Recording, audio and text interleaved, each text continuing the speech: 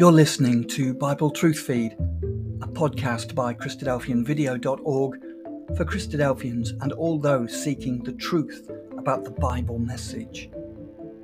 Join us now as we present our latest episode.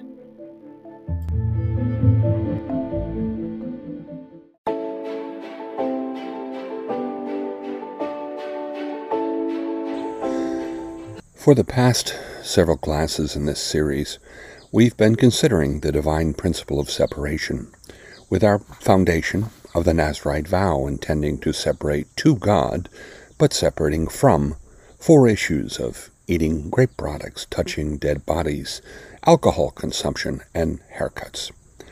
So now our task is to apply this principle of separation to the laws and rituals of the ecclesial age in our pursuit of divine acceptability, so that we might be among those few, among the many called to Christ's judgment, who will actually be invited to inherit the kingdom. We began our considerations in the last class, recognizing there is a need to separate ourselves to the enlightened community, the family of God, while also separating ourselves from the unenlightened community, at least to some degree. We're not required to live as hermits, but certainly socially distancing ourselves from those who are not part of the enlightened and committed community of believers. Interestingly, this social distancing phrase is the key issue in the global response to this pandemic in these last days before our judgment before the Son of God. The social distancing required of the enlightened community in relation to the unenlightened community, or for that matter anyone opposing the terms of our Creator's righteousness, the truth, is joining them in their social, religious, and political activities, and not just a physical distance.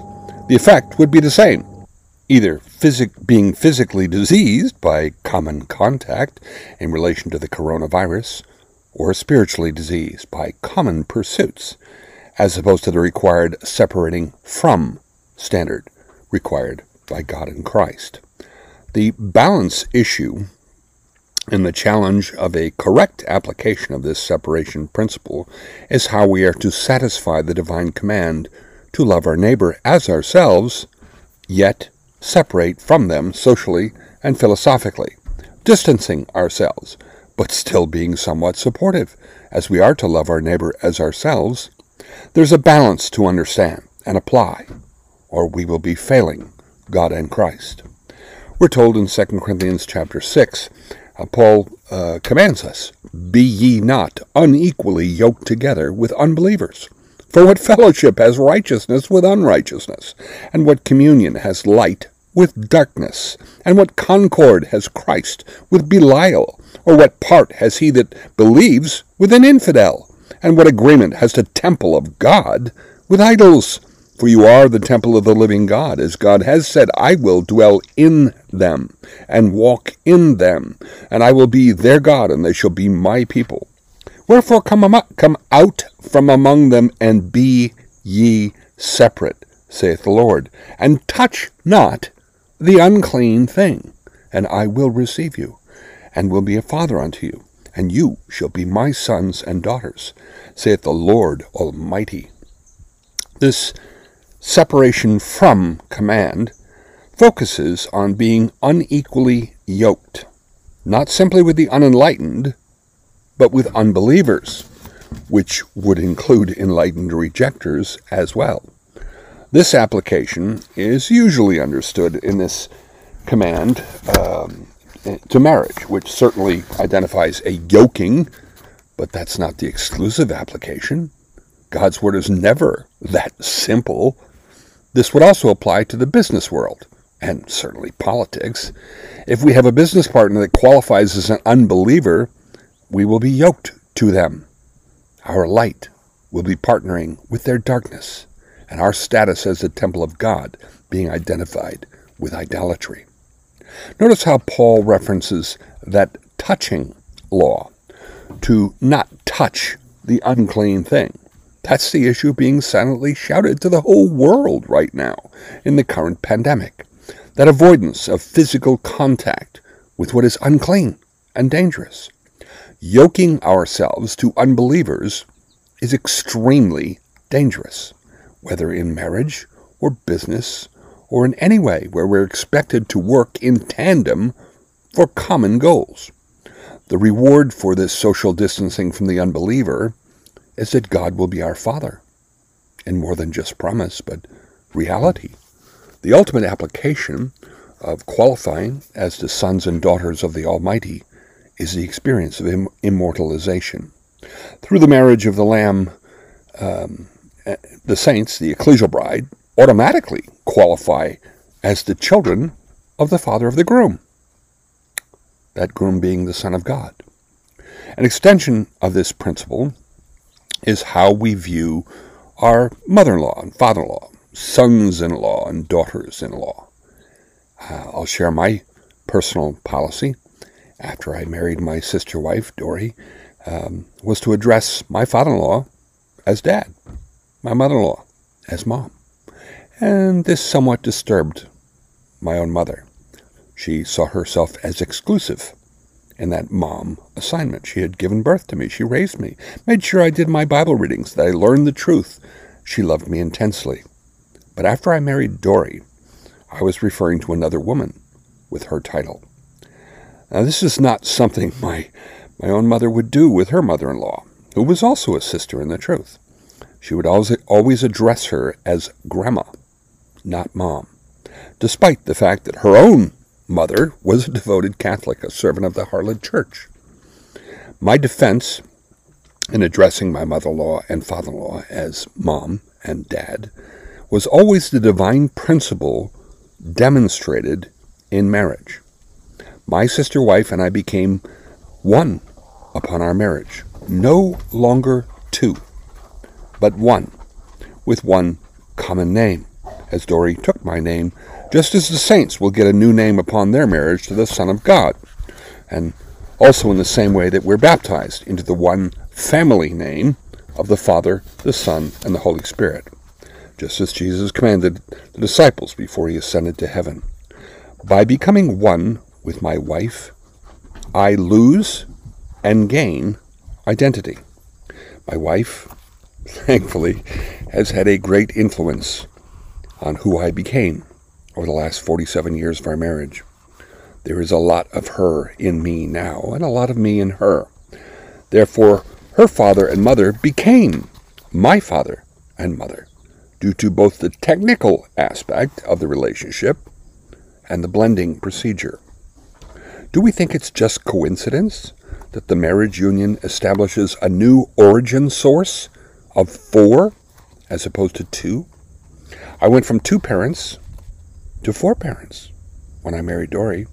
4 is the number of God manifestation, as we have repeatedly and very extensively proven, radiating from those 4 letters in the memorial name of God, and demonstrated in the 4 salvation events in the Creator's plan from the very beginning. So, I confidently defended my policy of addressing my mother-in-law as mom, my father-in-law as dad, because I became one with their daughter, who chose to replace her name with my own, and her commitment to our oneness to demonstrate eternal divine principles. So, if we want to forever qualify as the sons and daughters of the Almighty, we will not yoke ourselves to unbelievers, whether they are among the unenlightened or the enlightened communities. This is a separation from application. We should not marry out of the truth, and we should not be business partners with unbelievers. In our efforts to separate two in our discipleship, if we do not respect the necessity to separate from, then we will not qualify to become the eternal sons and daughters of the Almighty. Now, there are abundant warnings throughout the Word of God about the dangers of being unequally yoked with unbelievers in marriage. King Solomon is that poster child for this problem. He was the smartest man in his generation and the wisest, but still, his wives corrupted that wisdom. We read in 1 Kings 11, beginning the first verse, "But King Solomon loved many strange women, together with the daughter of Pharaoh, women of the Moabites, Ammonites, Edomites, Zidonians, and Hittites, of the nations concerning which the Lord said unto the children of Israel, You shall not go in to them, neither shall they come in unto you, for surely they will turn away your heart after their gods. Solomon clave unto these in love, and he had 700 wives, princesses, and 300 concubines, and his wives turned away his heart. For it came to pass, when Solomon was old, that his wives turned away his heart after other gods, and his heart was not perfect with the Lord his God, as was the heart of David his father. For Solomon went after Ashtoreth, the goddess of the Zidonians, and after Milcom, the abomination of the Ammonites, and Solomon did evil in the sight of the Lord, and went not fully after the Lord, as did David his father. Then did Solomon build an high place for Shamash, the abomination of Moab, in the hill that's before Jerusalem, and for Molech, the abomination of the children of Ammon. And likewise did he for all his strange wives, which burnt incense and sacrificed unto their gods. To make the matter worse, Solomon did not respond well to rebuke or correction. But then that's very often the case when the enlightened community has been rebuked.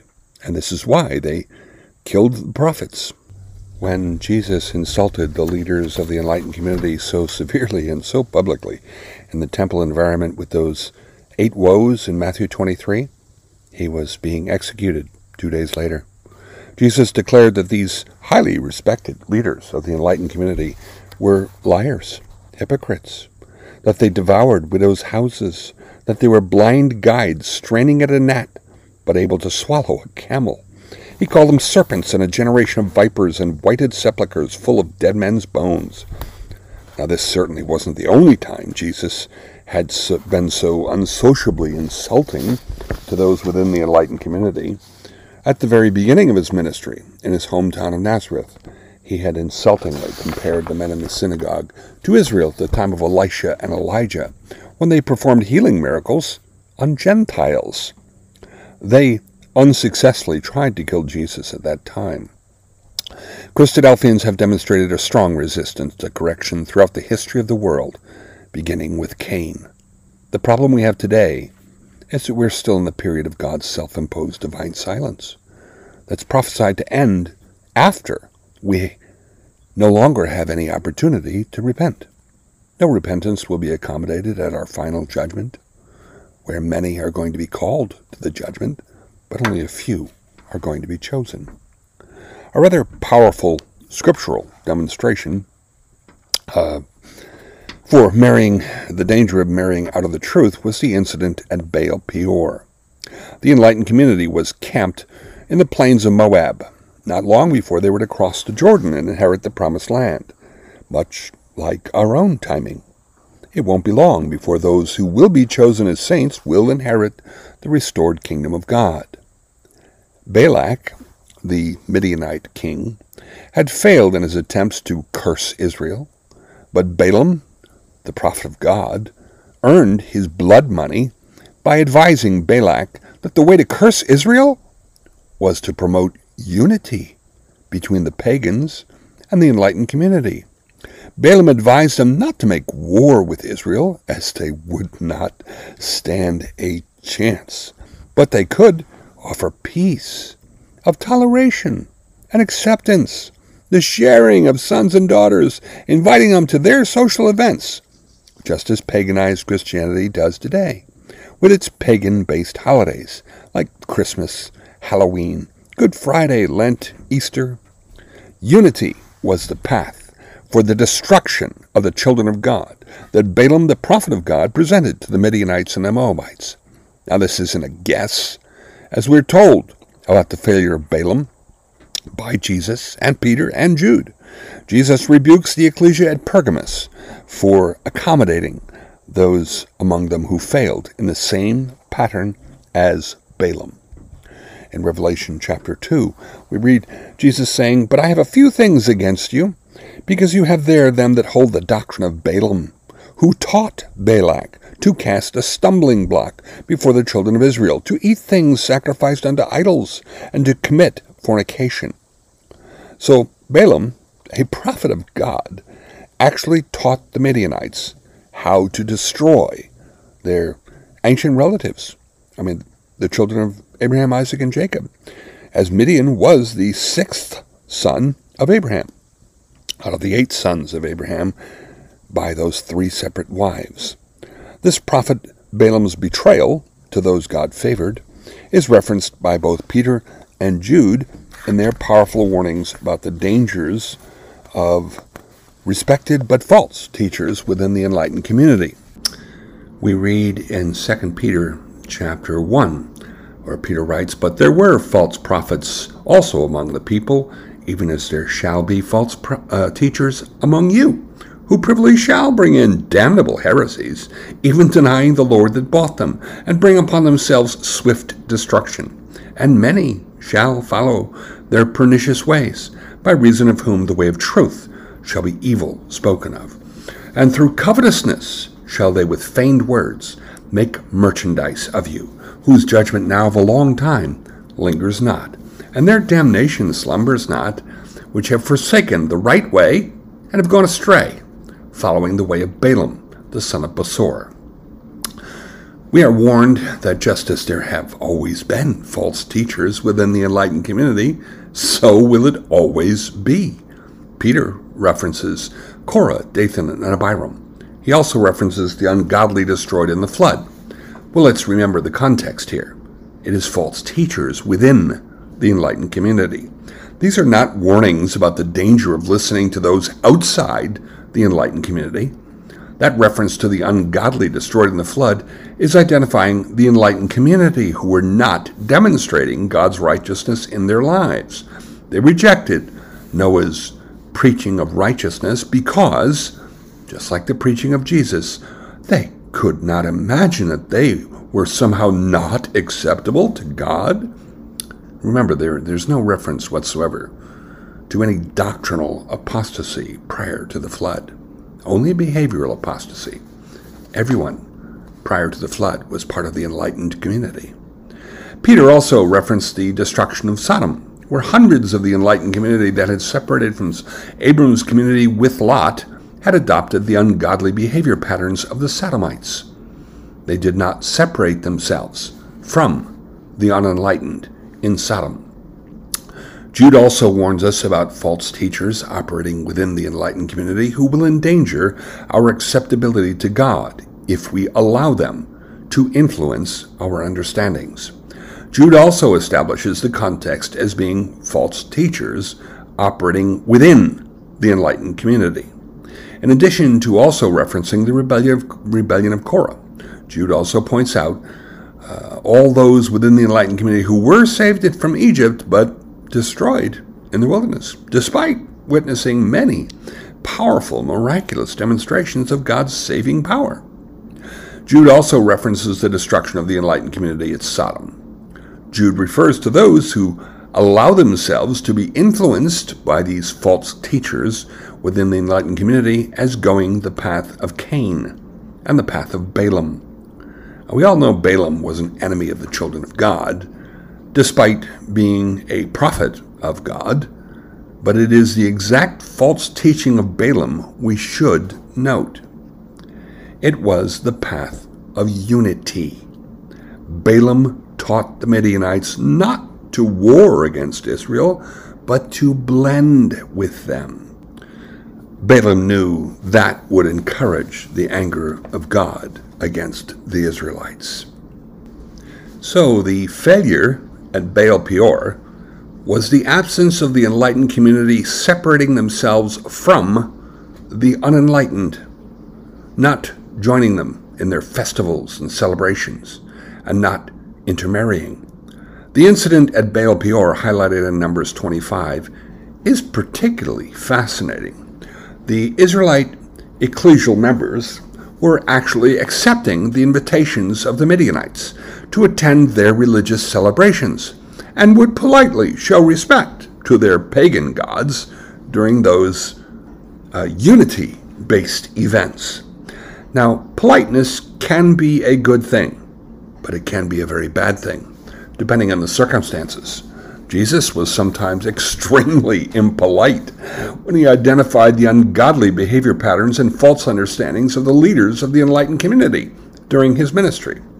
The last one was when he answered the childishly foolish question of the Sadducees, who insisted there was no resurrection in the plan of God. Jesus concluded his answer with a statement that finally shut them up. In Luke chapter 20, Jesus answers their questions, and then he addresses the problem of their false teaching. He says, "Now that the dead are raised, even Moses showed at the bush when he called the Lord the God of Abraham and the God of Isaac and the God of Jacob. For he's not a God of the dead, but of the living, for all live unto him." Then certain of the scribes answering said, "Master, thou hast well said." And after that, they durst not ask him any question at all. Jesus pointed out that if these false teachers within the enlightened community insisted there was no resurrection, then they were automatically defining the God of Abraham as nothing but a God of the dead, like the Greek god Hades, or the Egyptians Anubis, or the Romans Pluto, or Kali in India, or paganized Christianity's Satan. Applying the principle of separation will often impose an impression of impoliteness. And this is why the path of unity is the path of equality. And both unity and equality are components of the serpent philosophy. But it isn't the separation to issue that demonstrates that impoliteness. It is the separation from aspect of the separation principle that highlights the danger of reducing our goal from harmony with God to only unity with men. So, in Numbers chapter 25, we have a command from God from Moses to execute any brother in the truth who accepted the invitation from Midian and participated in their feast. Despite this, the Son of a Man, defined as a prince in the tribe of Simeon, parades a Midianite woman in front of everyone and takes her into his tent, obviously defying Moses and Aaron and accepting the offer of unity with the Midianites, encouraged by the prophet Balaam. So, Phinehas, the grandson of Aaron, who would soon become the next high priest, grabbed a javelin, burst into their tent, and with a single powerful thrust killed both of them, identifying their activity inside that tent by killing both with one killing stroke. By law, Phinehas had committed murder and should have been stoned to death. Yet God gives Phinehas an eternal covenant of peace for this exceptionally impolite and very zealous defense of God's righteousness. But then we learn who these two people were. The man was Zimri, the son of Salu, a prince of the chief house of the tribe of Simeon. The woman was Cosbi, the daughter of one of the 5 Midianite kings, an enlightened prince marrying out of the truth to an unenlightened princess. We're told the names of the two that were killed and their fathers, and this tells us the rest of the story.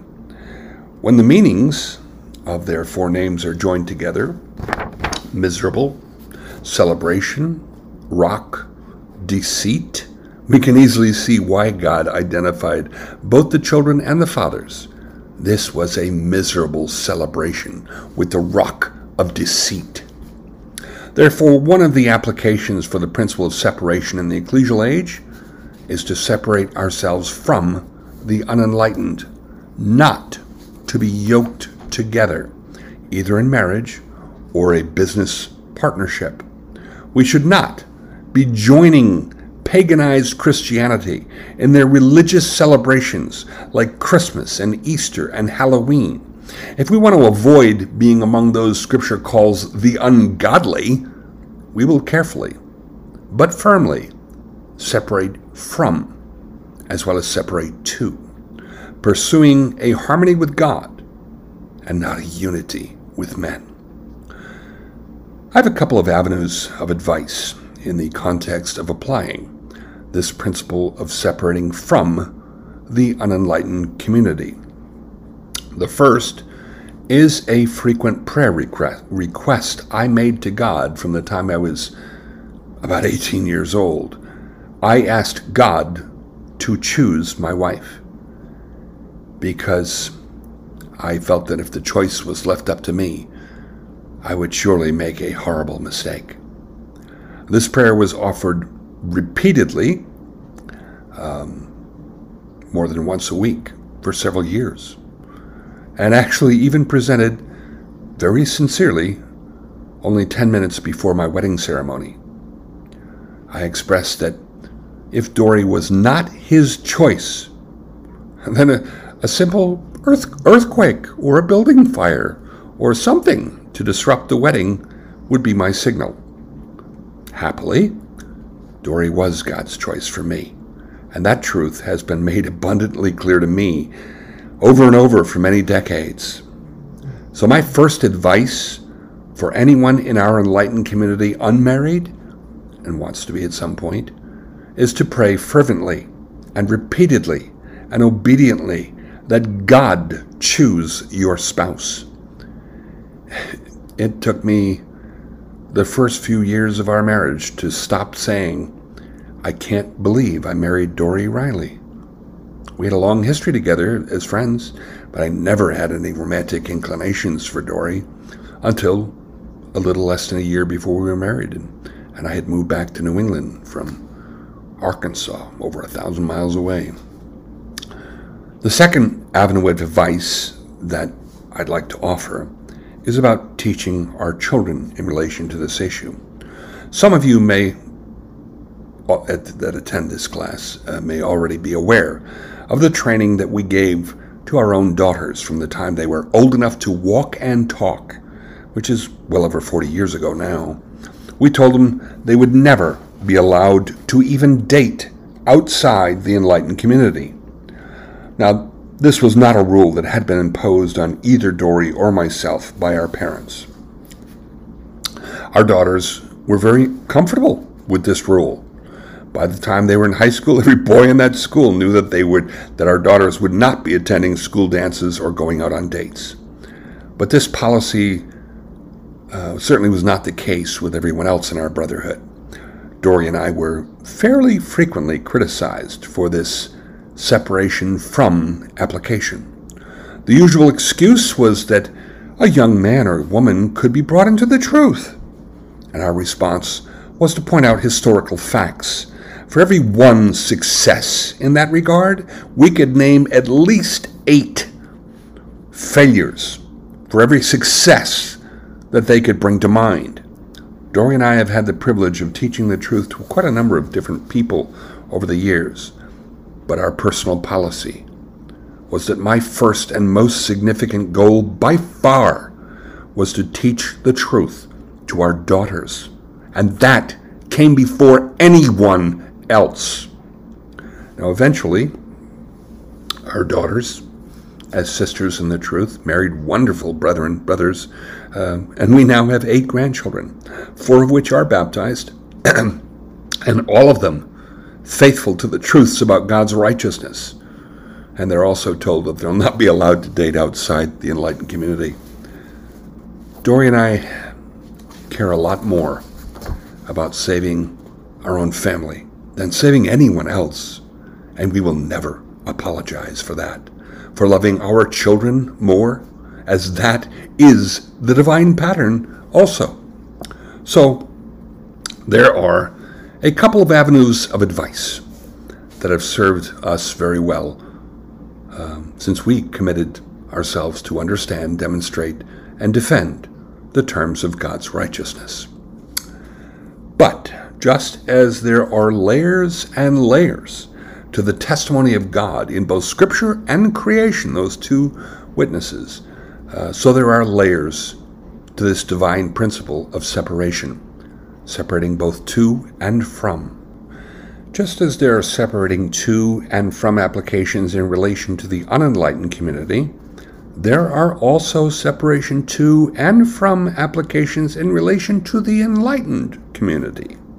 The separation from aspect in relation to the enlightened community is another one of those issues being regularly disrespected in our last generation of the enlightened community.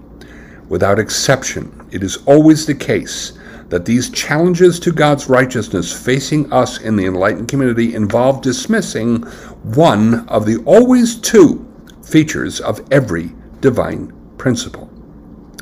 The separation issue challenging the enlightened community today is the issue of separating from in relation to the enlightened community. There are two separation from applications that should be understood. One is behaviorally based, and the other is doctrinally based. But these separation from applications can also have two different terms. There can be a temporary separation from application to be exercised within the enlightened community, and there can be a permanent separation from application to be exercised within the enlightened community. The issue separating these two terms, temporary or permanent, is the issue of repentance. This, too, is a divine principle that is very commonly misunderstood in our current enlightened community. Repentance is often presumed to be simply an expression of supposed regret without any significant demonstrated integrity. Now, it should be understood that it is the two aspects of every divine principle that provide the necessary balance for divine acceptability. It's the common failure in our enlightened community today to only focus on a single aspect of many different divine principles, and this results in an imbalance that has been prophesied about our last generation of the ecclesial age, the generation that's prophesied as witnessing the return of Jesus Christ and the restoration of the kingdom of God.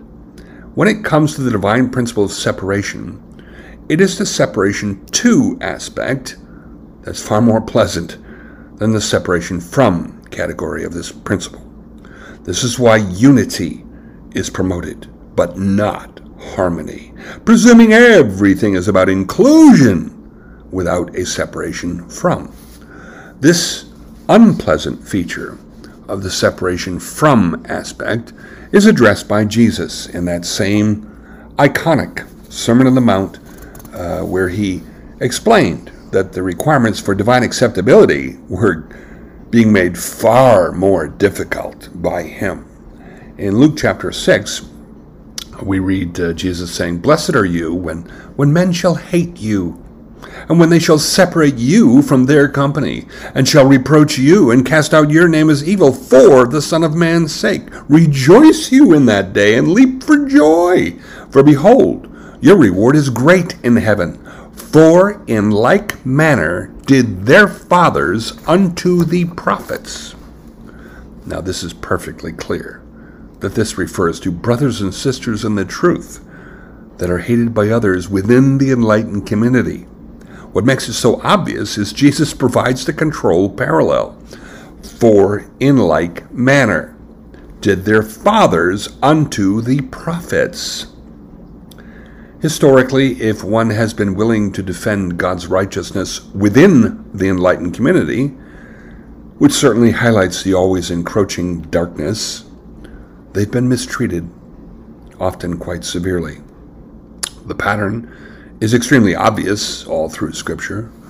Jesus warned the disciples 2 days before Passover that they would be betrayed by direct family members, parents and brethren and kinsfolk, and also friends, and that some of them would be executed. Then Jesus tells them in Luke 17, "You shall be hated by all men for my name's sake." All men includes both the enlightened community and the unenlightened community. The very death of Jesus was orchestrated by the respected leaders of the enlightened, covenant-bound community, the Christadelphians of their generation. Stephen was stoned to death by members of the enlightened community when he rebuked them. Don't expect this effect to be any different today. than it's been for the history of the enlightened community for almost 6,000 years. What makes this problem more challenging today is that getting along with each other without conflict or distress is being presented as being far more important than the terms of God's righteousness. An example of this, I've referenced before, was the official Bible school policy that was imposed a few decades ago, first at Wilbraham Bible School in Massachusetts, in the U.S., requiring that no controversial issues should be discussed while at Bible school. Well, that policy was, and still is, a direct attack against the ultimate significance of the principle of truth. It's a statement that our pleasant social interaction is far more important than defending the integrity of the terms of our Creator's righteousness. Again, this demonstrates a preference for unity among men at the expense of harmony with God, declaring that our getting along socially is more important than defending the terms of God's righteousness with any sort of Phineas-like zealousness.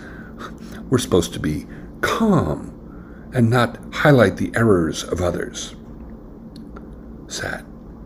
In the Apostle Paul's advice to the brotherhood about eliminating ecclesial divisions, the goal was not simply ignoring differences in understandings, but converging on the same understandings. 1 Corinthians 1. Now I beseech you, brethren, by the name of our Lord Jesus Christ, that you all speak the same thing, and that there be no divisions among you, but that you be perfectly joined together in the same mind and in the same judgment. Paul is not suggesting the usual frame of reference that we hear today, to ignore challenges to true principles in order to demonstrate a merely social joining together. He tells them to be perfectly joined together in the same mind and the same judgment, speaking the same thing. Again, harmony, agreement, definitely not unity, which is only based on the toleration of diversity, the toleration of those divisions that Paul objects to. The Corinthians were making social identifications, identifying themselves with Paul or Peter or Apollos, as opposed to identifying themselves with God. And there were definitely doctrinal and behavioral issues to separate from within the Corinthian ecclesia. This separating from aspect of the principle of separation applied within the enlightened community is clearly highlighted in the account in 1 Corinthians 5, where we see the policy of ecclesial fellowship withdrawal defined and applied, with the appropriate motivations and desired results being explained. Fellowship withdrawal is addressed several places throughout the New Testament. The common prompt for all these references to the practice of fellowship withdrawal is always the same: the absence of a necessary and real repentance, not a fake repentance, like we've seen in so many cases in our community over the last 50 years. The term that is used more than once is delivering the offender to Satan, to Satan, which simply means consigning that unrepentant offender exclusively to the unenlightened community, the Satan community, the adversary, those ruled by the default instinctive serpent thought process, issuing unresisted from hearts that have not been circumcised by that two-edged sword of truth. This is how Paul refers to the fellowship withdrawal of Hymenaeus and Alexander. In 1 Timothy 1, Paul writes, holding faith and a good conscience, which some, having put away concerning faith, have made shipwreck, of whom is Hymenaeus and Alexander, whom I have delivered unto Satan, that they may learn not to blaspheme. The prompt is a shipwrecked faith and a lost conscience. The desired result for this delivering to Satan, this withdrawal of fellowship, was that they might learn not to blaspheme, to encourage a redirection of thought, a true repentance. In Paul's second letter, we have a reference to what may have been that particular failure of Hymenaeus as being doctrinally based. In 2 Timothy chapter 2, we read, "Study to show yourself approved unto God, a workman that needs not be ashamed, rightly dividing the word of truth. But shun profane and vain babblings, for they will increase unto more ungodliness, and their word will eat as does a canker, of whom is Hymenaeus and Philetus, who concerning the truth have erred, saying that the resurrection is past already, and overthrow the faith of some." It appears the disfellowship prompt for Hymenaeus was doctrinal, an insistence that the resurrection was past already. Paul points out that errors like this are contagious, and this had the effect of overthrowing the faith of others. Now, this has certainly been the case within our Christadelphian community. About 150 years ago, Brother Edward Turney was successful in convincing others within the enlightened community of the error that Jesus Christ was not born with sin-cursed flesh, was not capable of any internally generated temptation. Brother Andrews was also successful in convincing many others within the enlightened community in the 1890s that there was no physical condemnation in Eden, and that death preceded sin, and that the Edenic condemnation was legal and not physical, which of course resulted in the amendment to the Statement of Faith and a fellowship distinction that's still present today, although not very well respected.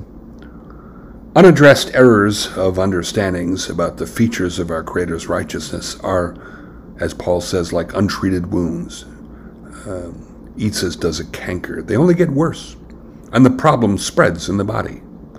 Tolerating diversity in the pursuit of unity is a call for ignoring differences of understandings about the terms of God's righteousness. The inspired writers of the New Testament and our Lord Jesus Christ certainly addressed incorrect understandings being promoted in the enlightened community. Jesus addressed incorrect understandings about Sabbath observance among the Pharisees and scribes, incorrect understandings about divorce with the Pharisees, incorrect understandings about the promise of resurrection with the Sadducees, and the doctrine of the Nicolaitans. John repeatedly references the denial of the flesh nature of our Messiah as being the signature doctrine of the developing Antichrist system, and warns that anyone who does not abide in the doctrine of Christ should not be welcome in our home. In 2 John, beginning at verse 9, he writes that in reference to this context of the denial of the flesh of Christ, it says, "Whosoever transgresses and abides not in the doctrine of Christ has not God. He that abides in the doctrine of Christ, he has both the Father and the Son. If there come any unto you and bring not this doctrine, receive him not into your house, neither bid him Godspeed, for he that bids him Godspeed is partaker of his evil deeds." Paul deals with a long list of issues, such as abuses of the Holy Spirit gifts, the abuses of the ritual of memorial service, and the denial of the promise of resurrection. In his prophecy of the development of the Antichrist system, he declares that whoever will not love the truth will not be saved, but be damned. Paul, Peter, and Jude refer to teachers of false doctrine within the enlightened community as wolves in sheep's clothing, waterless clouds, fruitless trees, foaming waves, cursed children, and even as pigs returning to their mire and dogs eating their own vomit. Pretty strong language against anyone within the enlightened community promoting incorrect understandings about God's righteousness. There has to be a separation from application within the enlightened community, as well as one between the enlightened and the unenlightened, if one is going to successfully separate to God and to Jesus Christ. Now, in our next presentation, we will continue are considerations of the necessary separation applications to be applied in the ecclesial age.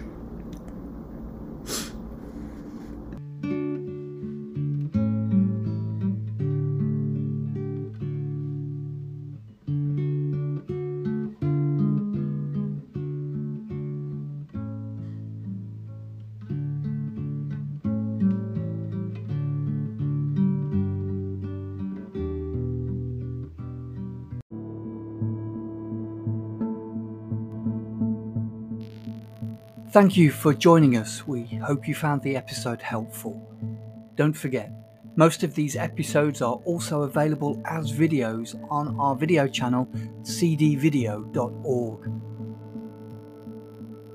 So head over and take a look.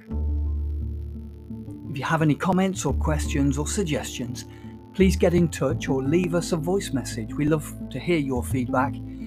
You can email us at btf@cdvideo.org. If you enjoyed the episode, then please share it with others. Until next time, may God bless you in your studies and your walk towards God's kingdom. Amen.